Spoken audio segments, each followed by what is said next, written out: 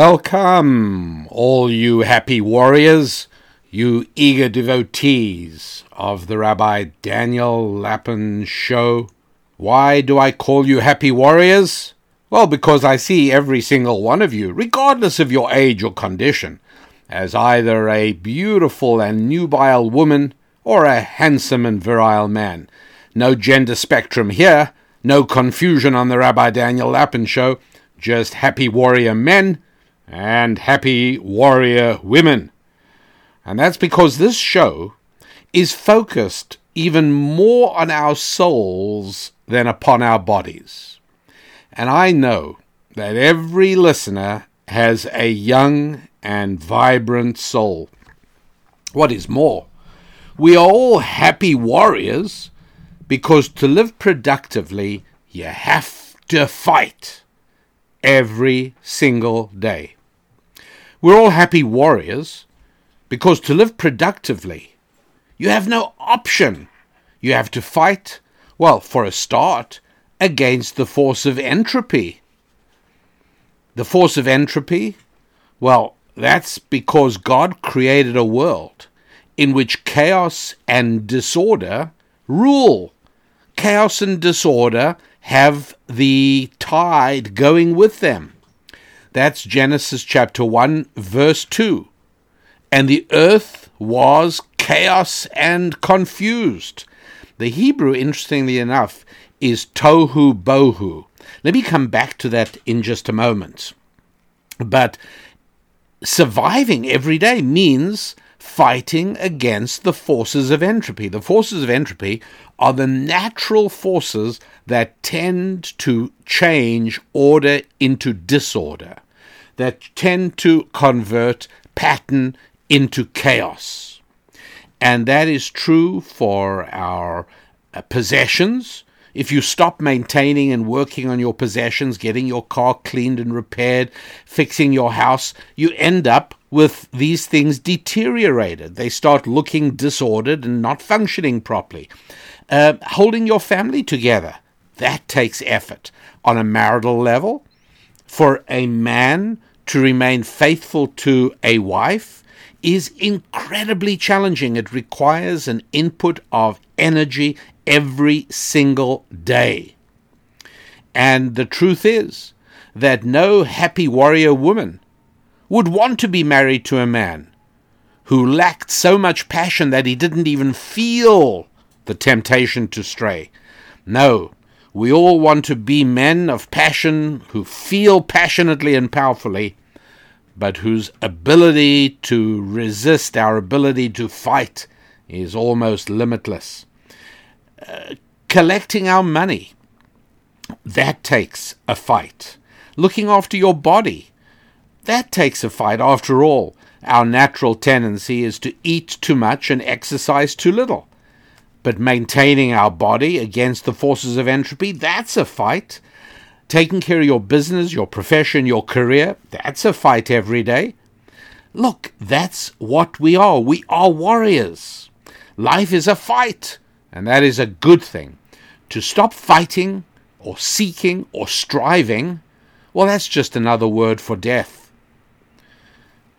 And you'll notice that I don't just welcome you as warriors, but I call you happy warriors. Because to throw yourself into the fight for 8 or 10 hours a day, 6 days a week, and I expect nothing less, well, that's one thing.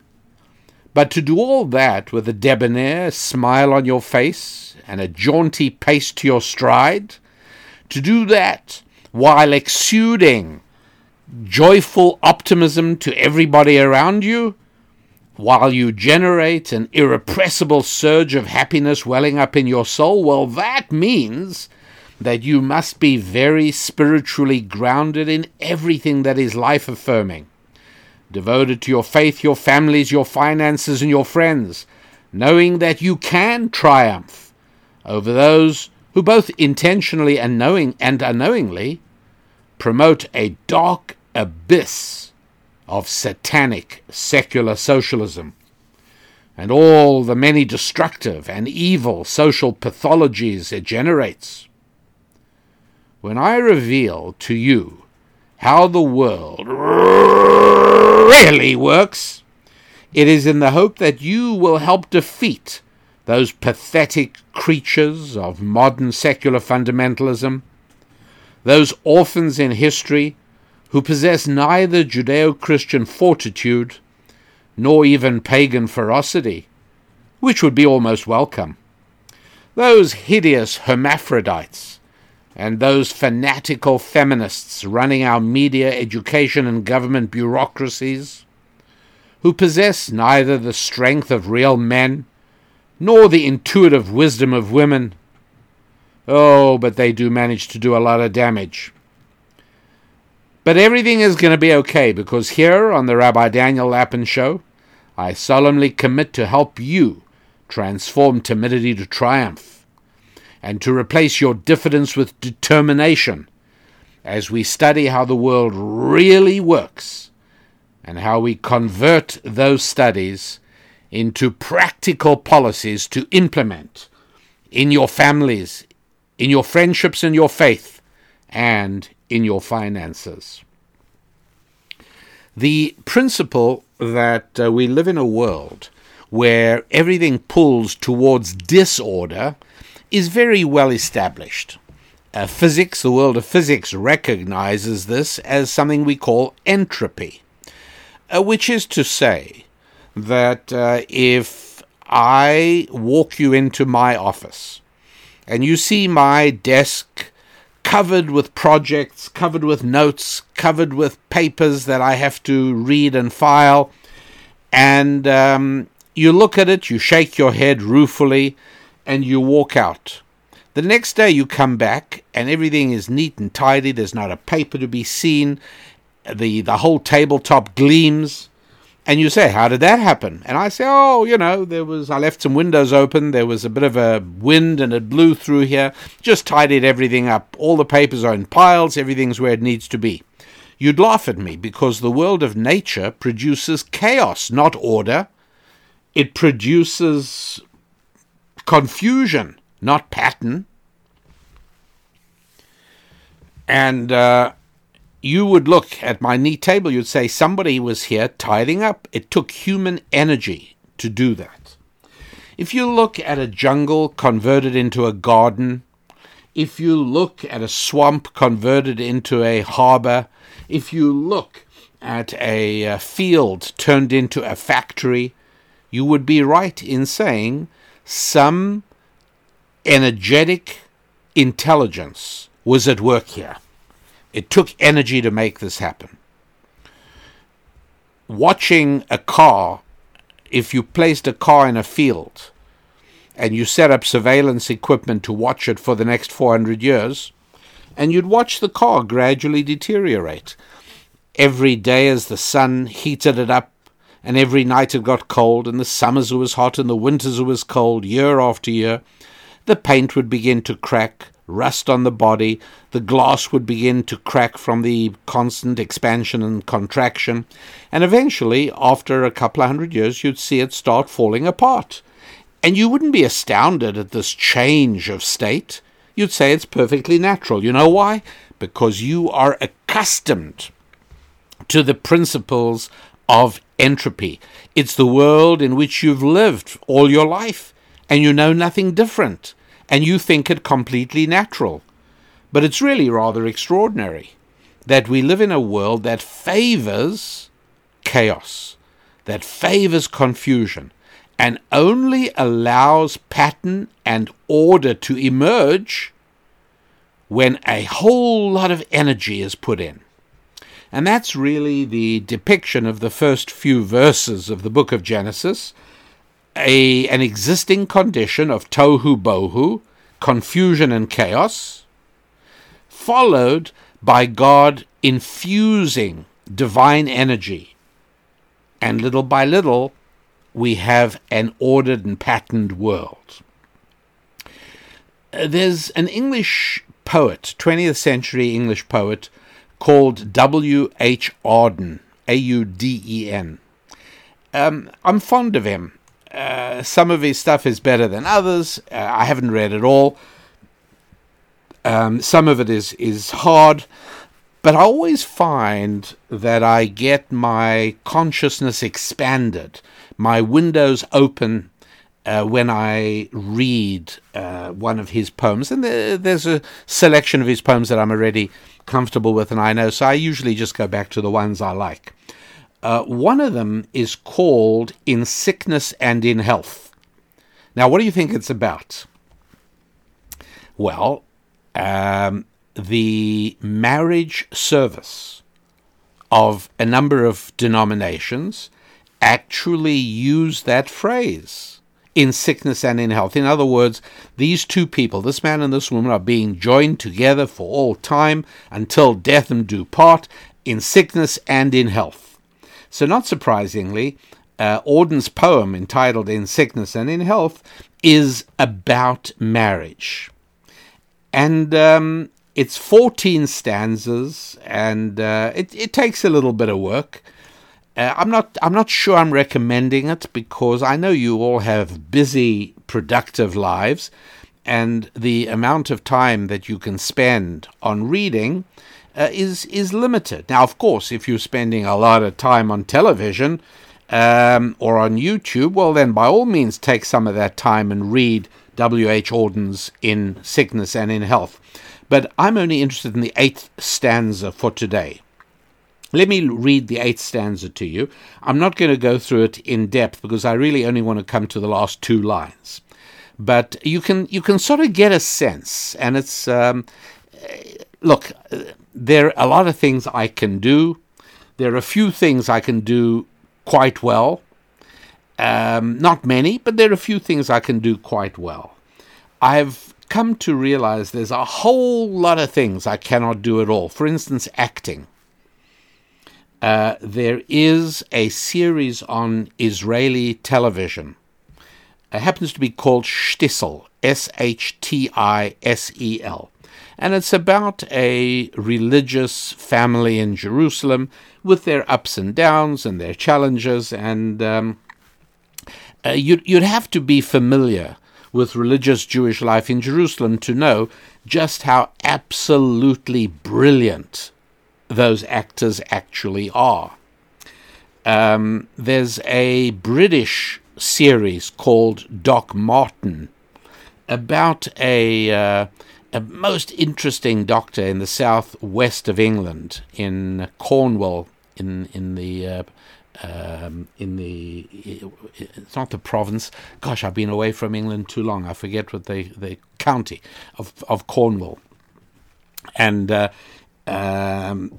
acting there as well, extraordinarily good. And looking at an episode here and there of Doc Martin or watching Shtisel, I've said to myself, this is really rather demoralizing. This is depressing. There's absolutely no way, no matter how hard I tried, it would be like me saying I'm sad about not being able to run 100 meters in 9.8 seconds or whatever Usain Bolt's winning time was at the London Olympics. Yeah, you're not going to do it. Well, that I sort of accept. But the thought of never being able to act compellingly, or another one, to write poetry, no. I write books, and they're important books, but they're important and powerful not because of my writing, but because of the ideas and the origin of those ideas. So my books are bestsellers, and they're strong and powerful in spite of my writing. I write as best as I can, and I'm getting better at it, but the key thing is the ideas. So I read these few words that make up the 8th stanza of W.H. Auden's In Sickness and in Health, and I think to myself, I get what he's getting across, and it is so economical in its use of words. I could never do that, but I can enjoy reading it. So you'll see why I'm really telling you all this only because of one line in the stanza. But here we go. It's eight lines to the stanza. Beloved, we are always in the wrong, handling so clumsily our stupid lives, suffering too little or too long, too careful even in our selfish loves. The decorative manias we obey die in grimaces round us every day. Yet through their tohu-bohu comes a voice, which utters an absurd command: rejoice. It's terrific. It's just suffering too little or too long, too careful even our selfish loves. Or the first line, beloved, we are always in the wrong. Yeah. The decorative manias we obey. You know what those are, all the things around us in society that we think are right and true, and we follow them, and we pick up habits and customs and every fad of the day. And he says, well, eventually they die in grimaces around us. And then through all that confusion and chaos comes a voice. All the confusion of normal married life comes a voice which utters an absurd command: rejoice. And the phrase for all the chaos and confusion is tohu bohu, which is a transliteration of the Hebrew. In the second verse of the book of Genesis, that's right. And the entire earth was tohu bohu. So it just gives you another insight into how seminal and foundational ancient Jewish wisdom was to the emergence of Western civilization. That when Auden wrote this poem, and I don't know what the year of the poem was. He died in 1973, I think. So it's going to most likely it's an earlier one. You know, I don't know, probably somewhere around about World War II, maybe earlier. But it didn't occur to him that people wouldn't know what tohu bohu means, and yet today, I challenge. I often ask people, right? Tohu bohu, nobody knows it.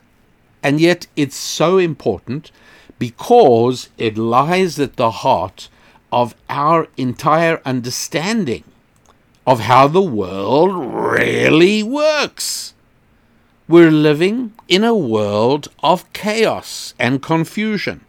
And to the extent that we have a civilized society, well, that's because of a lot of energy put in by our forefathers, by the founders.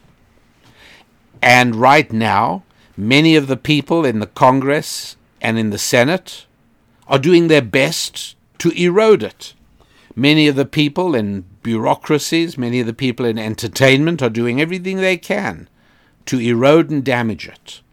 But to whatever extent you can drive in a street in your hometown that is not pockmarked with potholes, well, that's because somebody takes seriously the obligation to inject energy in the form of monitoring the streets, sending out repair teams, having people work and pouring blacktop and fixing holes in the cement, all of that. The fact that when you walk into a building, the elevator works, that is in defiance of the principle of tohu bohu. That elevator works because of a lot of sane, energetic input. I hope this makes sense because I want to move a little further from there into the application of these principles, or if you like, this foundational principle to a very important part of life. But before we do that, I realized that although the podcast format precludes me taking phone calls, although not entirely, there is a way around this. Several listeners have been kind enough to contact me at rabbidaniellapin.com and have let me know of technologies that might allow us to have phone calls during the show. But although at the moment we don't have phone calls, what we do have are letters. And I realized that every single week, you listeners, you happy warriors, send me lots and lots of wonderful letters. Letters that boost my spirits. Letters that uplift me. Letters that give me much to think about. Often letters that correct something I said or somewhere I misspoke. all of which I appreciate. And so what I'm going to do, and if you like it, let me know, because if you like it, I will make it a feature of future shows as well. If you don't, this will be the first and last time I try. But I've picked 3 letters to share with you that I received this last week. Now, you may remember the last week I said something rather dramatic. I said that prison is so destructive. The whole process of incarceration in our criminal justice system is so damaging and so destructive and so utterly without much redeeming merit that if I had my way, I'd shut down all prisons, let everybody out if that's what it took, and I would just have 48 hours advance notice, allowing everybody to arm themselves, just in case some of the people who are released decide to go back to their old ways, which there's every possibility they will do, because prison typically has a very high recidivism rate, unless there is a real religious reawakening in prison, which many people actually do have. There's a tendency to mock it as a prison block repentance, but it's something very real. And the ministry, Prison Fellowship, the ministry started by the late Charles or Chuck Colson of Watergate fame, great guy he was a wonderful man and a good friend. His organization is evidence of what I'm talking about. At any rate, I did say that the prison work tends to turn decent men and women into monsters. And I should have said I should have been much more qualified in that statement. And I received 2 wonderful letters. One says, "Hi, Rabbi. I enjoy listening to your podcasts. I've been listening to you since you were on KSFO 560 AM in San Francisco on Sundays. I must say, I miss that show and your interaction with the callers. I just finished listening to your podcast From Piano Performances to Prisons and Penitentiaries.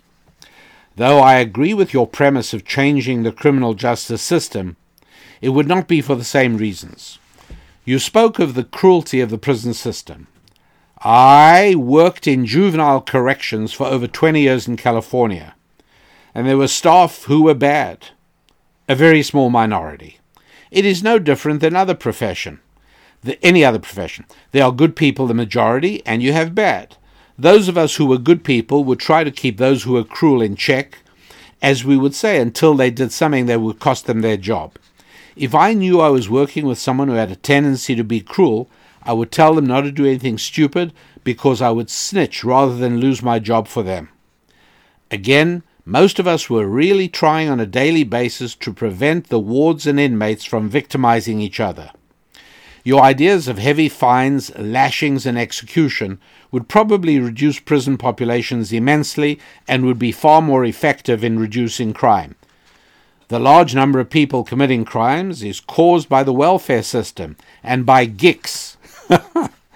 The author of this letter understands very well that when I speak about public schools, I never call them public schools. I always call them government indoctrination camps, or in other words, GICs, GICs. Please, he continues in his letter, please don't base your opinions of prisons and the people who work there on movies or even news reports, which are almost always negative and incorrect. Yeah, that I can believe. If I had known about you when I was working, I would have used your books and CDs as reference material for small groups and other discussions with the wards and the inmates. I needed to get this off my chest because, as I've said before, the majority of those working in corrections are good, God-fearing, and conservative people. Thank you for all you do, sincerely. And Dave, who wrote this letter, knows that I wrote back. He's already received a reply from me acknowledging his point and thanking him very much indeed. Then I received this one, to which I've also responded. Hello, Rabbi. I am a 52-year-old black American bivocational pastor of a tiny church, and I really enjoy listening to your show. I greatly appreciate your insight. I will keep it short due to fear of you not reading the rest of the email. By the way, I just want to tell you, Pastor Wayne, I read all the mail. Continues Pastor Wayne, I worked at San Quentin. That is the notorious San Francisco prison. I worked at San Quentin for the last 20 years.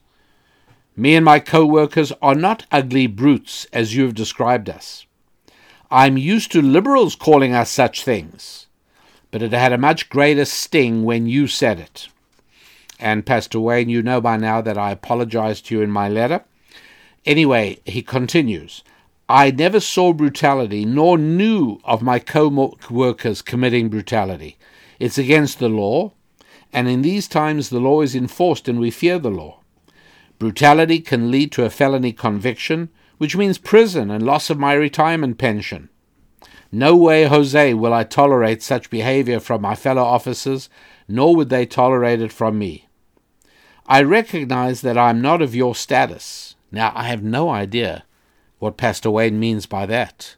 Like, in what? I recognize that I'm not of your status. Nevertheless, I would love the opportunity to dialogue with you concerning your perspective of prison.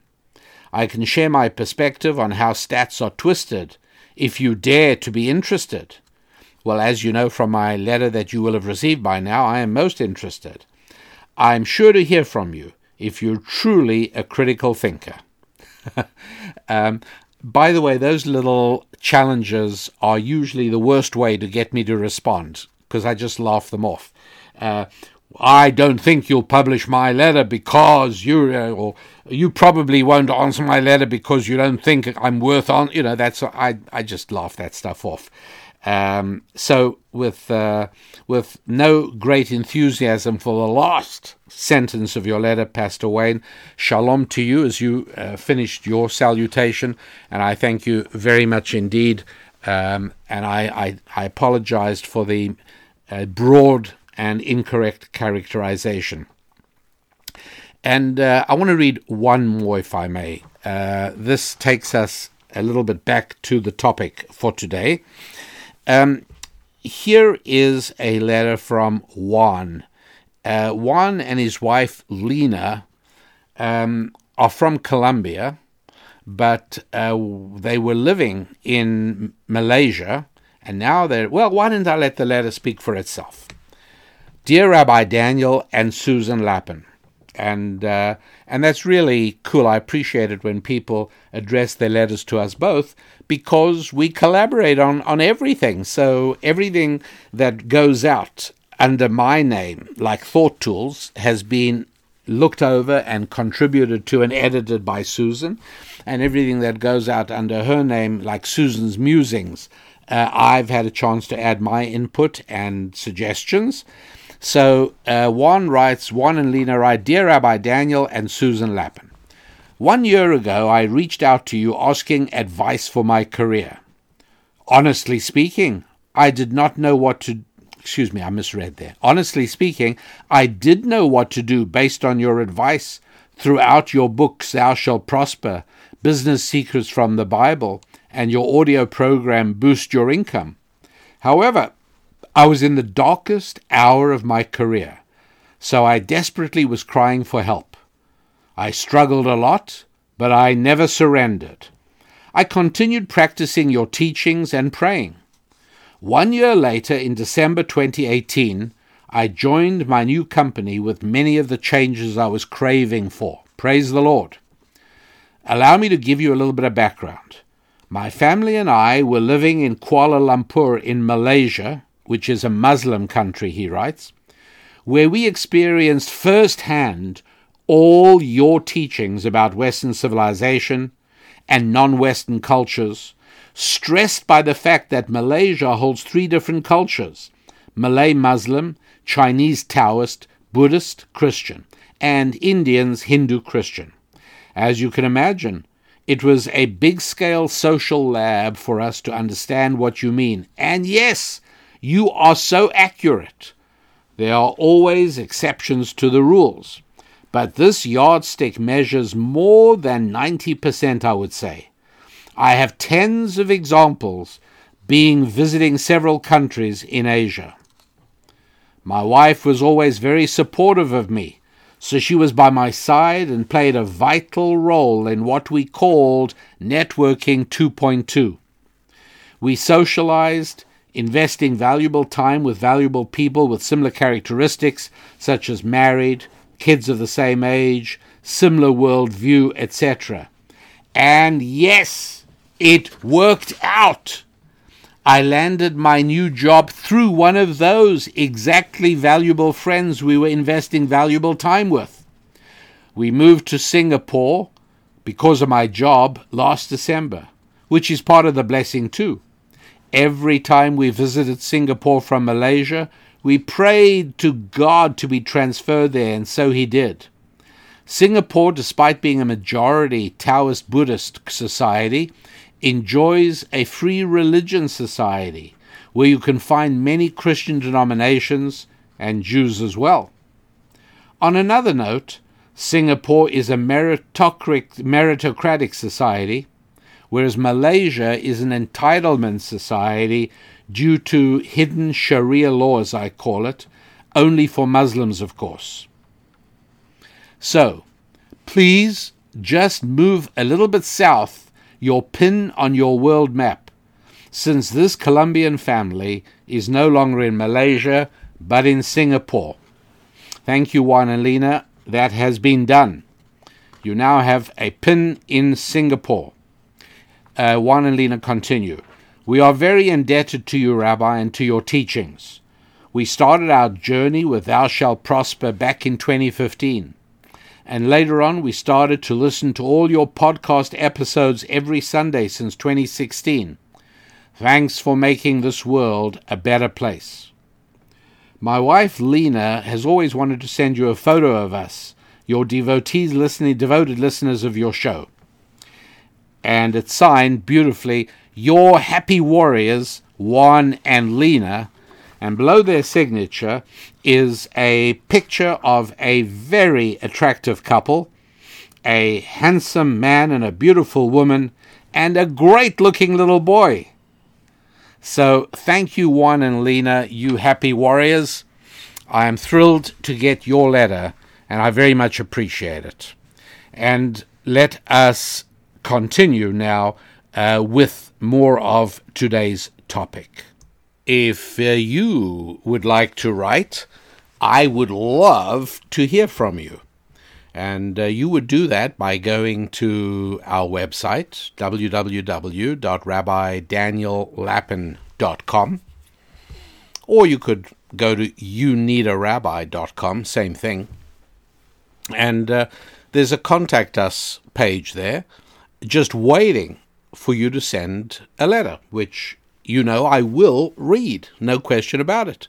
And there's every possibility that your letter might be the one I want to read on the show, provided listeners enjoy hearing from other listeners through the mechanism of letters. But at any rate, at the website, you can also subscribe to our mailing lists. We've divided them up so you don't have to get everything or nothing. You might choose to get Susan's Musings. You might choose to get the Thought Tools. You might choose to get Ask the Rabbi. At any rate, on the website, you can read the current episode as well as past episodes. And you can also decide whether you wish to subscribe to 1 or 2 or 3 or whatever you want. You can also visit the store. And at the store you will find, if you are listening to this show fairly close to its original posting date, you will find that for listeners of the show, the fantastic product, it's a 2-hour audio program called Prosperity Power, Connect for Success. You will find that it's available for $10. It's a big reduction from its ordinary price. It's a 2-hour study program, which really is life-changing. Why do I say that? Well, even the last letter I wrote from Juan and Lena, he talks about employing the strategies from the audio program Prosperity Power Connect for Success.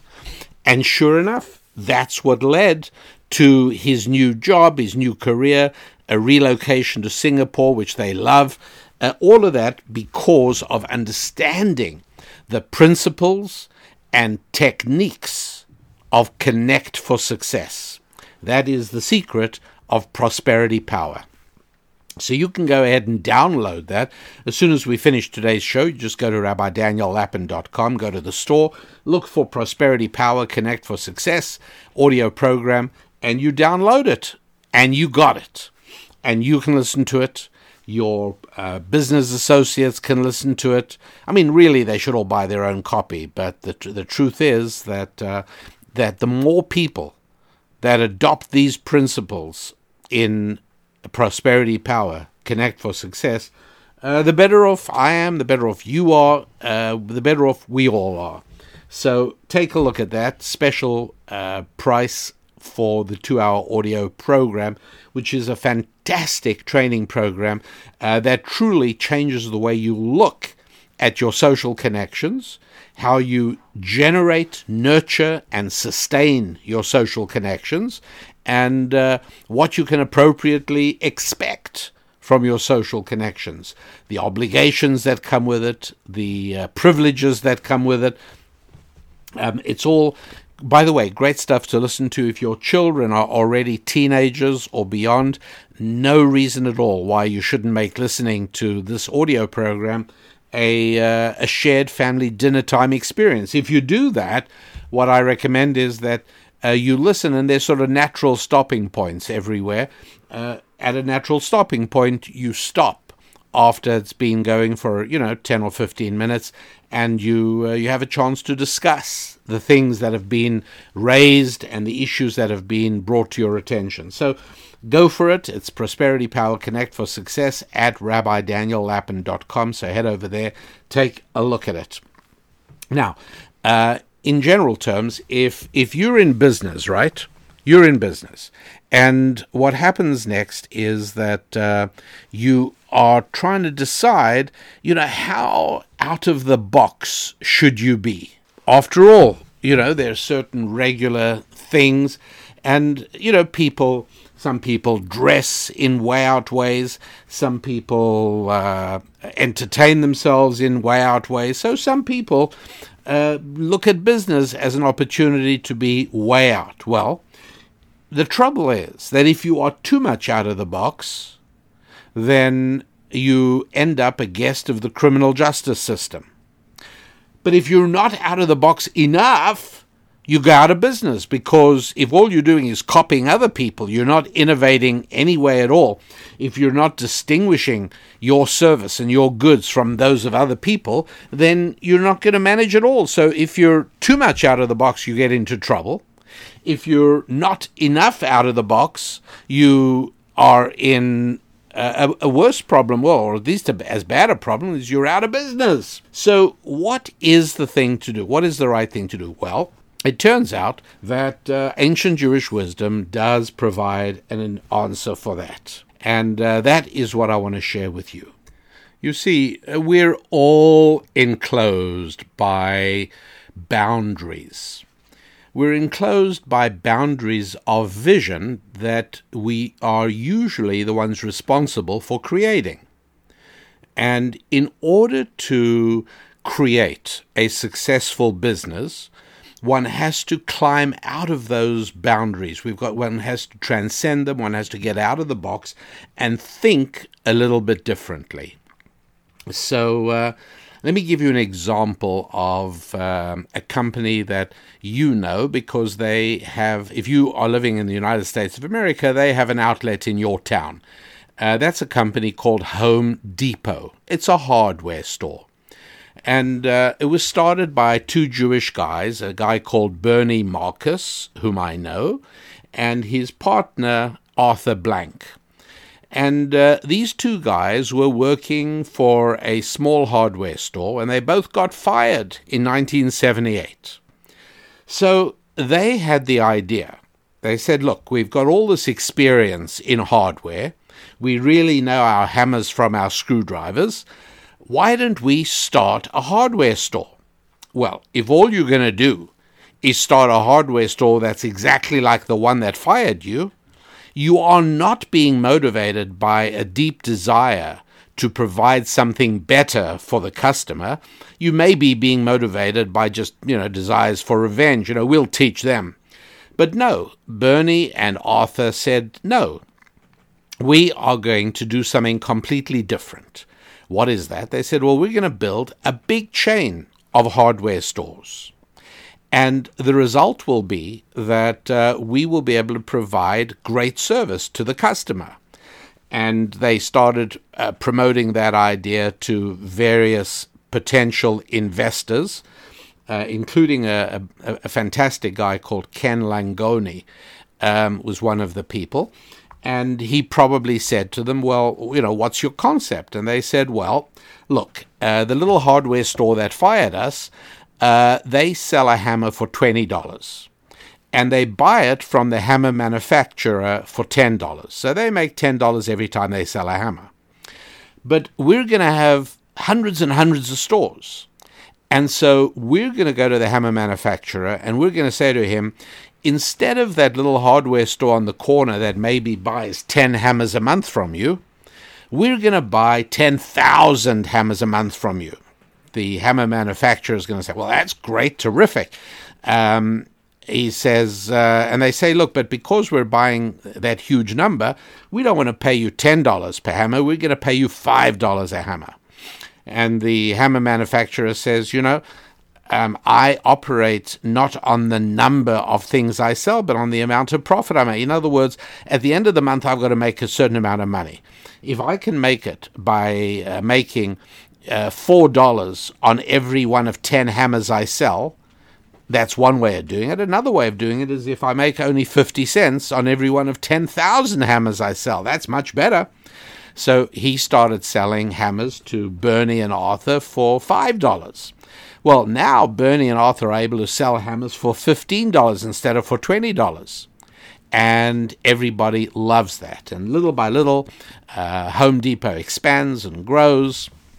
In some cases, they buy out local regional chains, but whatever it is, they grow. Now, you might say, well, what about all the guys who had little hardware stores on Main Street, USA? And the answer is that it wasn't great for them. How not great? Well, this is what happened. And here was also part of the cleverness of Bernie and Arthur. They said, look, we want to make our store a place where the customer can come in. Even if the customer is not a knowledgeable contractor or handyman, if the customer is just a regular homeowner, we want to have people in Home Depot that can really tell them how to do whatever it is they want to do. And so all the hundreds and hundreds of little regional hardware stores that basically had to go out of business because Home Depot started offering so much more, a lot of those guys got offered jobs at Home Depot. Now, a lot of those guys who used to be former hardware store owners, a lot of them said, you know what? That's great, not to have to worry about payroll, not to have to worry about making rent, to just have a job, a nice job at Home Depot. I'm going to go for that. So a lot of them were very happy to stop being in business and become employees of a successful, profitable company. Others of them said, yeah, you know what, time to retire anyway, we'll call it quits. And then there were others who were miserable. There were others who didn't want to be employees. They wanted to have their own business, and their own business, which they knew the hardware business was pretty much over because Home Depot owned it. And for them, they were not happy, however many there were. And some of them eventually retired. Others of them found other things to do. But admittedly, there were some obviously not happy. Many of them retired. Many of them took jobs at Home Depot. And the world changed and life went on.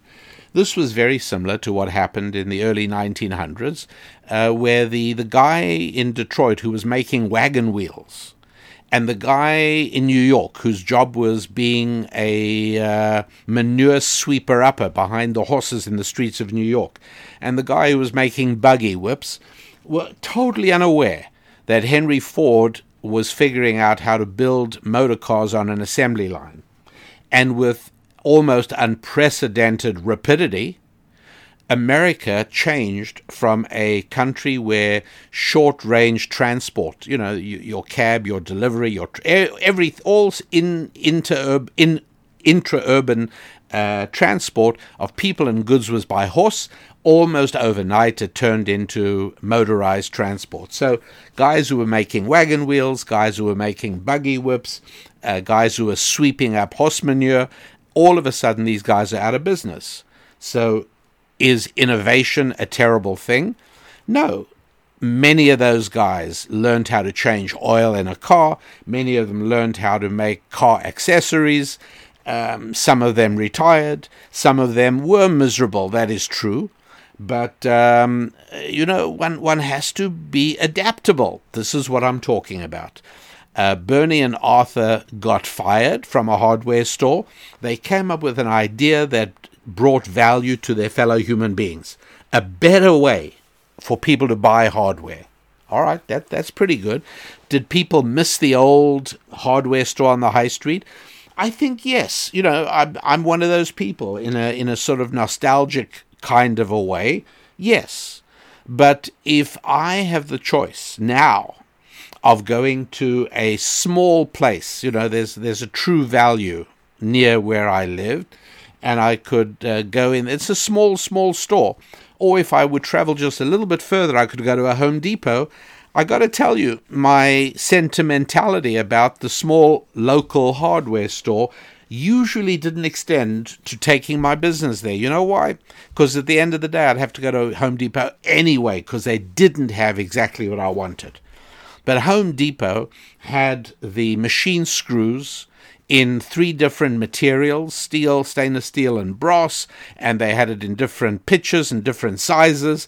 I was able to get pretty much exactly what I wanted.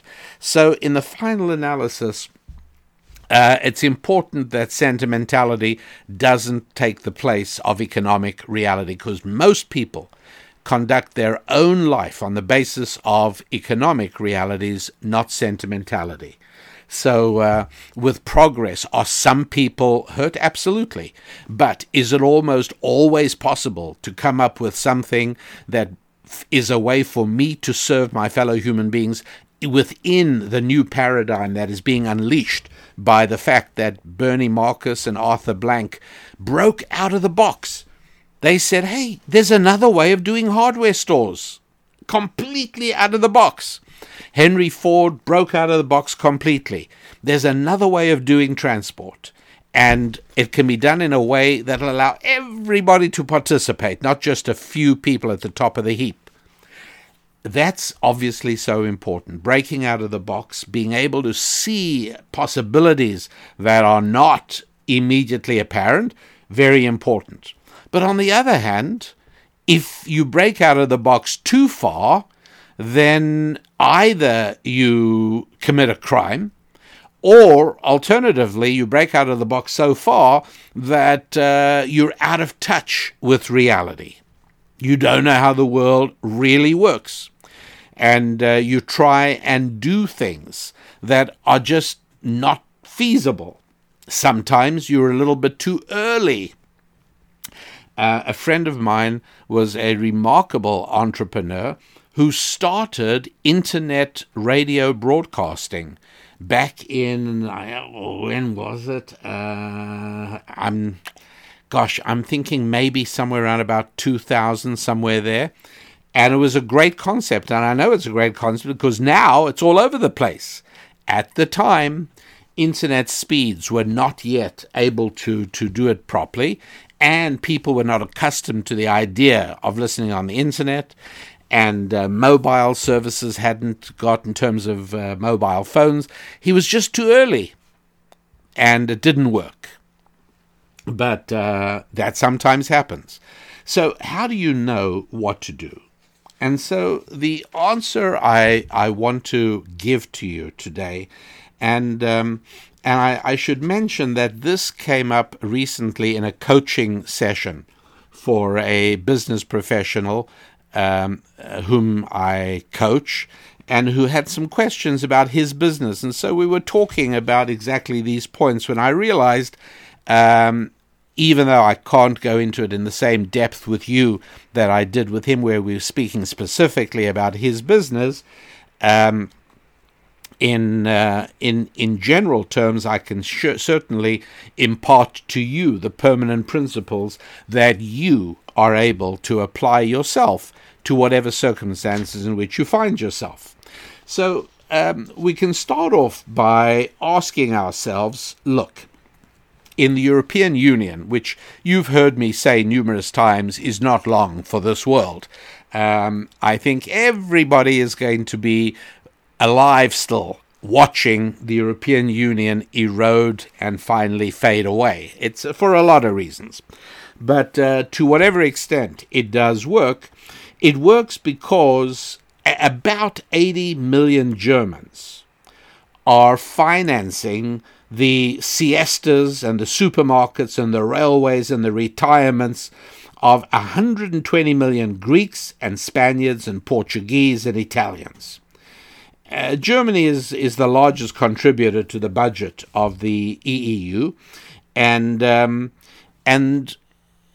question is, for how long are German citizens going to continue to be willing to underwrite the maintenance of more than 1 million MENA refugees, Middle East, North African refugees? Forget it. I shouldn't have said refugees. I don't mean refugees. Illegal immigrants. Legal immigrants.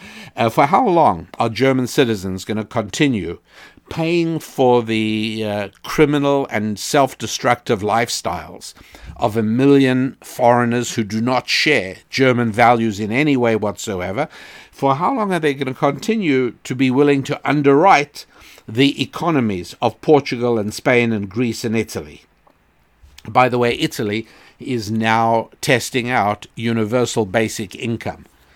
I'm not sure if it's in the whole country or in parts of the country. I'm not absolutely sure, and it's not relevant for today.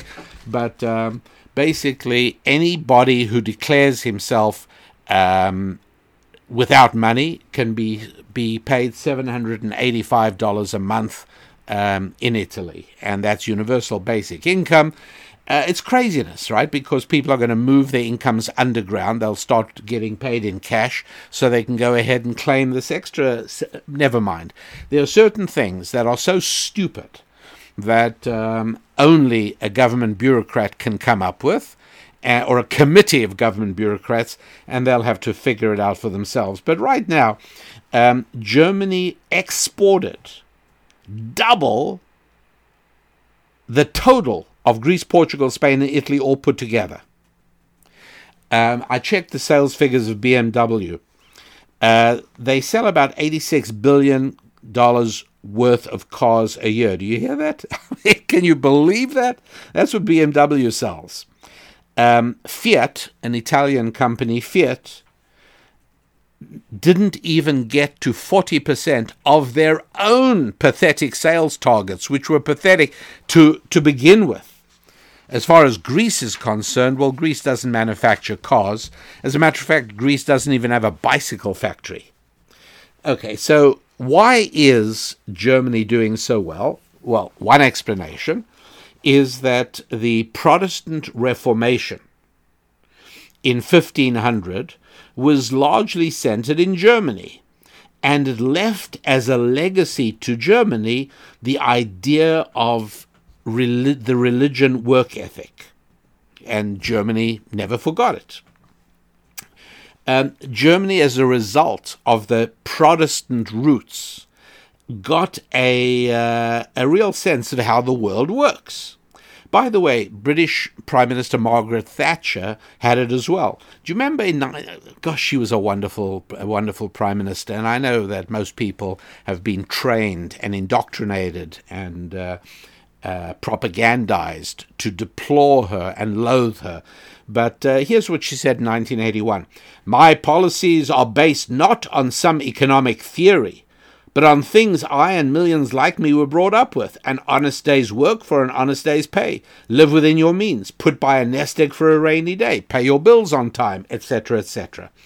In other words, it's safe to say that when Greeks and Italians, Spaniards and Portuguese start working for more than 30 hours a week, and the same can go for the French, by the way, when they start spending less than they earn, when they start working beyond the age of 50, they'll also be able to live like Germans do. But the Protestant work ethic taught a whole lot. There is a German economist, used to be a German economist, called Werner Sombart, and his book was called The Jews and Modern Capitalism, which I love. It's a great book. And in it he explained that the religion of people plays a powerful influence on its economic life, and that's absolutely true. I'm not going to take the time now to lay out why that is, but for the moment, just know that it is the case and put it in the back of your mind as something to read about if you're interested. Anyways, he quickly established a strong connection between Protestant Christianity and capitalism. And then he said, but wait a sec, these characteristics of Protestantism are really derived from Judaism. So really, we shouldn't speak about the Protestant work ethic, we should speak about the Jewish work ethic. And of course, Werner Sombart was, I believe, absolutely correct. Because the truth is that there are unchangeable realities about life, and the more we endure the turbulence that swirls around the foundations of our lives, the more we need to depend on those things that never change. So in building our businesses and our financial lifeboats, you and me, as all of us, we need to understand these timeless truths, and we need to follow them in our lives. For those of you who are interested, and again, you all know that the information I share with you is from ancient Jewish wisdom. It's not from my own genius research. It's not from the doctoral program at a graduate school that I never did. No, it's none of that. It's from ancient Jewish wisdom. So for those of you who are interested, I refer you to the Bible, the book of Deuteronomy, chapter 33. And right there, what's going on, Moses, shortly before his death, provides a sort of prophetic blessing for the 12 tribes of Israel, in exactly the same way that many hundreds of years earlier, Jacob had done the same thing before his death for his 12 sons, who later became the foundations of the 12 tribes. And in chapter 33 of Deuteronomy, out of the 12 tribes, only once do two of them get treated in one verse. They all get their own verse. But Zebulun and Issachar, or as I would say, Zevulun and Yisachar, notice that in Hebrew the emphasis goes on the second part of the word. So in English we say Zebulun, in Hebrew Zvulun. In English we say, I think, Issachar, and in Hebrew we say Yisachar. Either way, those in chapter 33, verse 18, those go together, and they read as follows. To Zevulun, Moses said, "Rejoice in your bursting out of your limits, and you, Yisachar, rejoice in your tents." And he lumps Zebulun and Yisachar together. Well, what's going on here? Ancient Jewish wisdom explains that Zebulun represents commercial enterprise and wealth creation. Almost every act of entrepreneurial activity requires that we burst outside limits, just like Arthur Blank and Bernie Marcus did, realizing there's a totally new way to sell hardware. It might be a new product, a new way of delivering a service. Basically, thinking outside the box is essential for building a business. Now, Yisachar is what? What does he represent? Well, if you go back to the blessing that Jacob gave to Zebulun, it was all about ships and the ocean. Now, what did ships in the ocean represent? Travel. What is travel for? Remember, it's only very recently that people travel for pleasure, for tourism, to take photographs, to experience new adventures. This is all a modern result of unbelievable, unprecedented affluence. But in the time of your grandfather, travel was only for one reason, and that is for business. You traveled to sell your products, you traveled to buy merchandise. That was the only reason people traveled, and that's how it's been for thousands of years. So because Zebulun is given the prophetic blessing of travel, shipping, we understand that he is the spiritual forefather of wealth creation through business. And so now, Yisachar is the repository. Zebulun is business. Yisachar is the repository for the timeless truths that anchor us to reality. By the way, if you're interested in the first book of Chronicles, chapter 12, verse 32, here's, by the way, even if you're not biblically inclined, or if you're an atheist, or you don't hold, whatever, it doesn't matter where you're from, but the fact that this incredibly influential book that shaped Western civilization has these things to say, I'm hoping you'll find interesting as well. You got to have a Bible, right? I mean, it's like if you got anything of a home library, if you got books at home, you got to have a Bible. First book of Chronicles, chapter 12, verse 32. Here's what it says. And of the sons of Yisachar, they are the knowers of wisdom for all time. By the way, I've noticed some English translations get that wrong, saying they know time. No, anyone who has got a watch knows time. They know wisdom for all time. And so, why did Moses link the blessings of Zebulun and Issachar in the same verse? To show that they need one another. Zebulun cannot survive without the information, the teachings, the timeless truths of Issachar. In order to succeed financially, Zebulun has to break out beyond the limits, right? Rejoice in your bursting beyond limits. No fences. But you can only do that if you also know the permanent principles. In other words, as I often say, and you've heard me say on this show many times, the more that things change, the more we need to depend on those things that never change. Well, business is about relentless, incessant change, and the only way to benefit from that, to exploit that, and to monetize that is to also have access to those things that never change. And that's how we learn that the talents of both must be linked in order to succeed. You have to, if to succeed like Zebulun at any point, you have to escape your comfort zone, and you've got to get rid of all stifling restraints while simultaneously absorbing the permanent principles by which the world operates. In other words, knowing how the world really works. So, likewise, if you wish to become wise like Yisachar, then you obviously have to increase your understanding of God and His words while simultaneously comprehending the financial realities and the relationship between money and people. Individually and separately, both the scholar and the business professional fail. But together, Zebulun and Yisachar are powerful and unstoppable.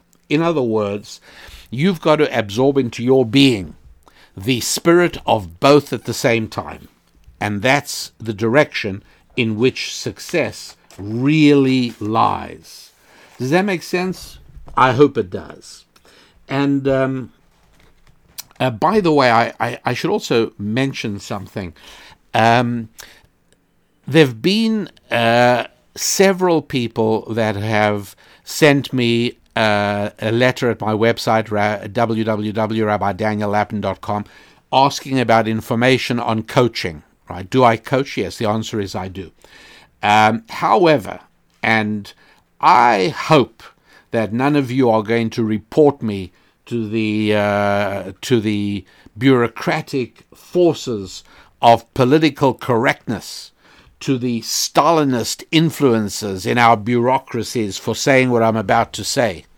But at the present time, I'm only offering coaching to men, not to women.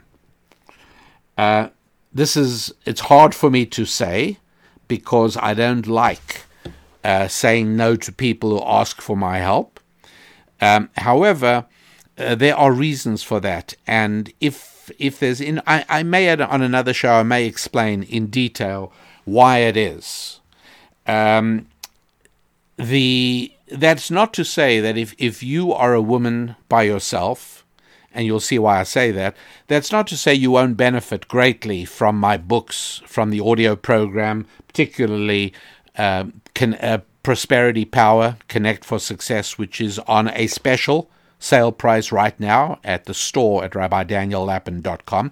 Prosperity Power, Connect for Success audio program. Of course you'll benefit from those things. But if you are a married woman, the very best thing you can do is make sure your husband studies ancient Jewish wisdom. I hope you hear what I'm carefully trying to say. I can, at the moment, only effectively coach men.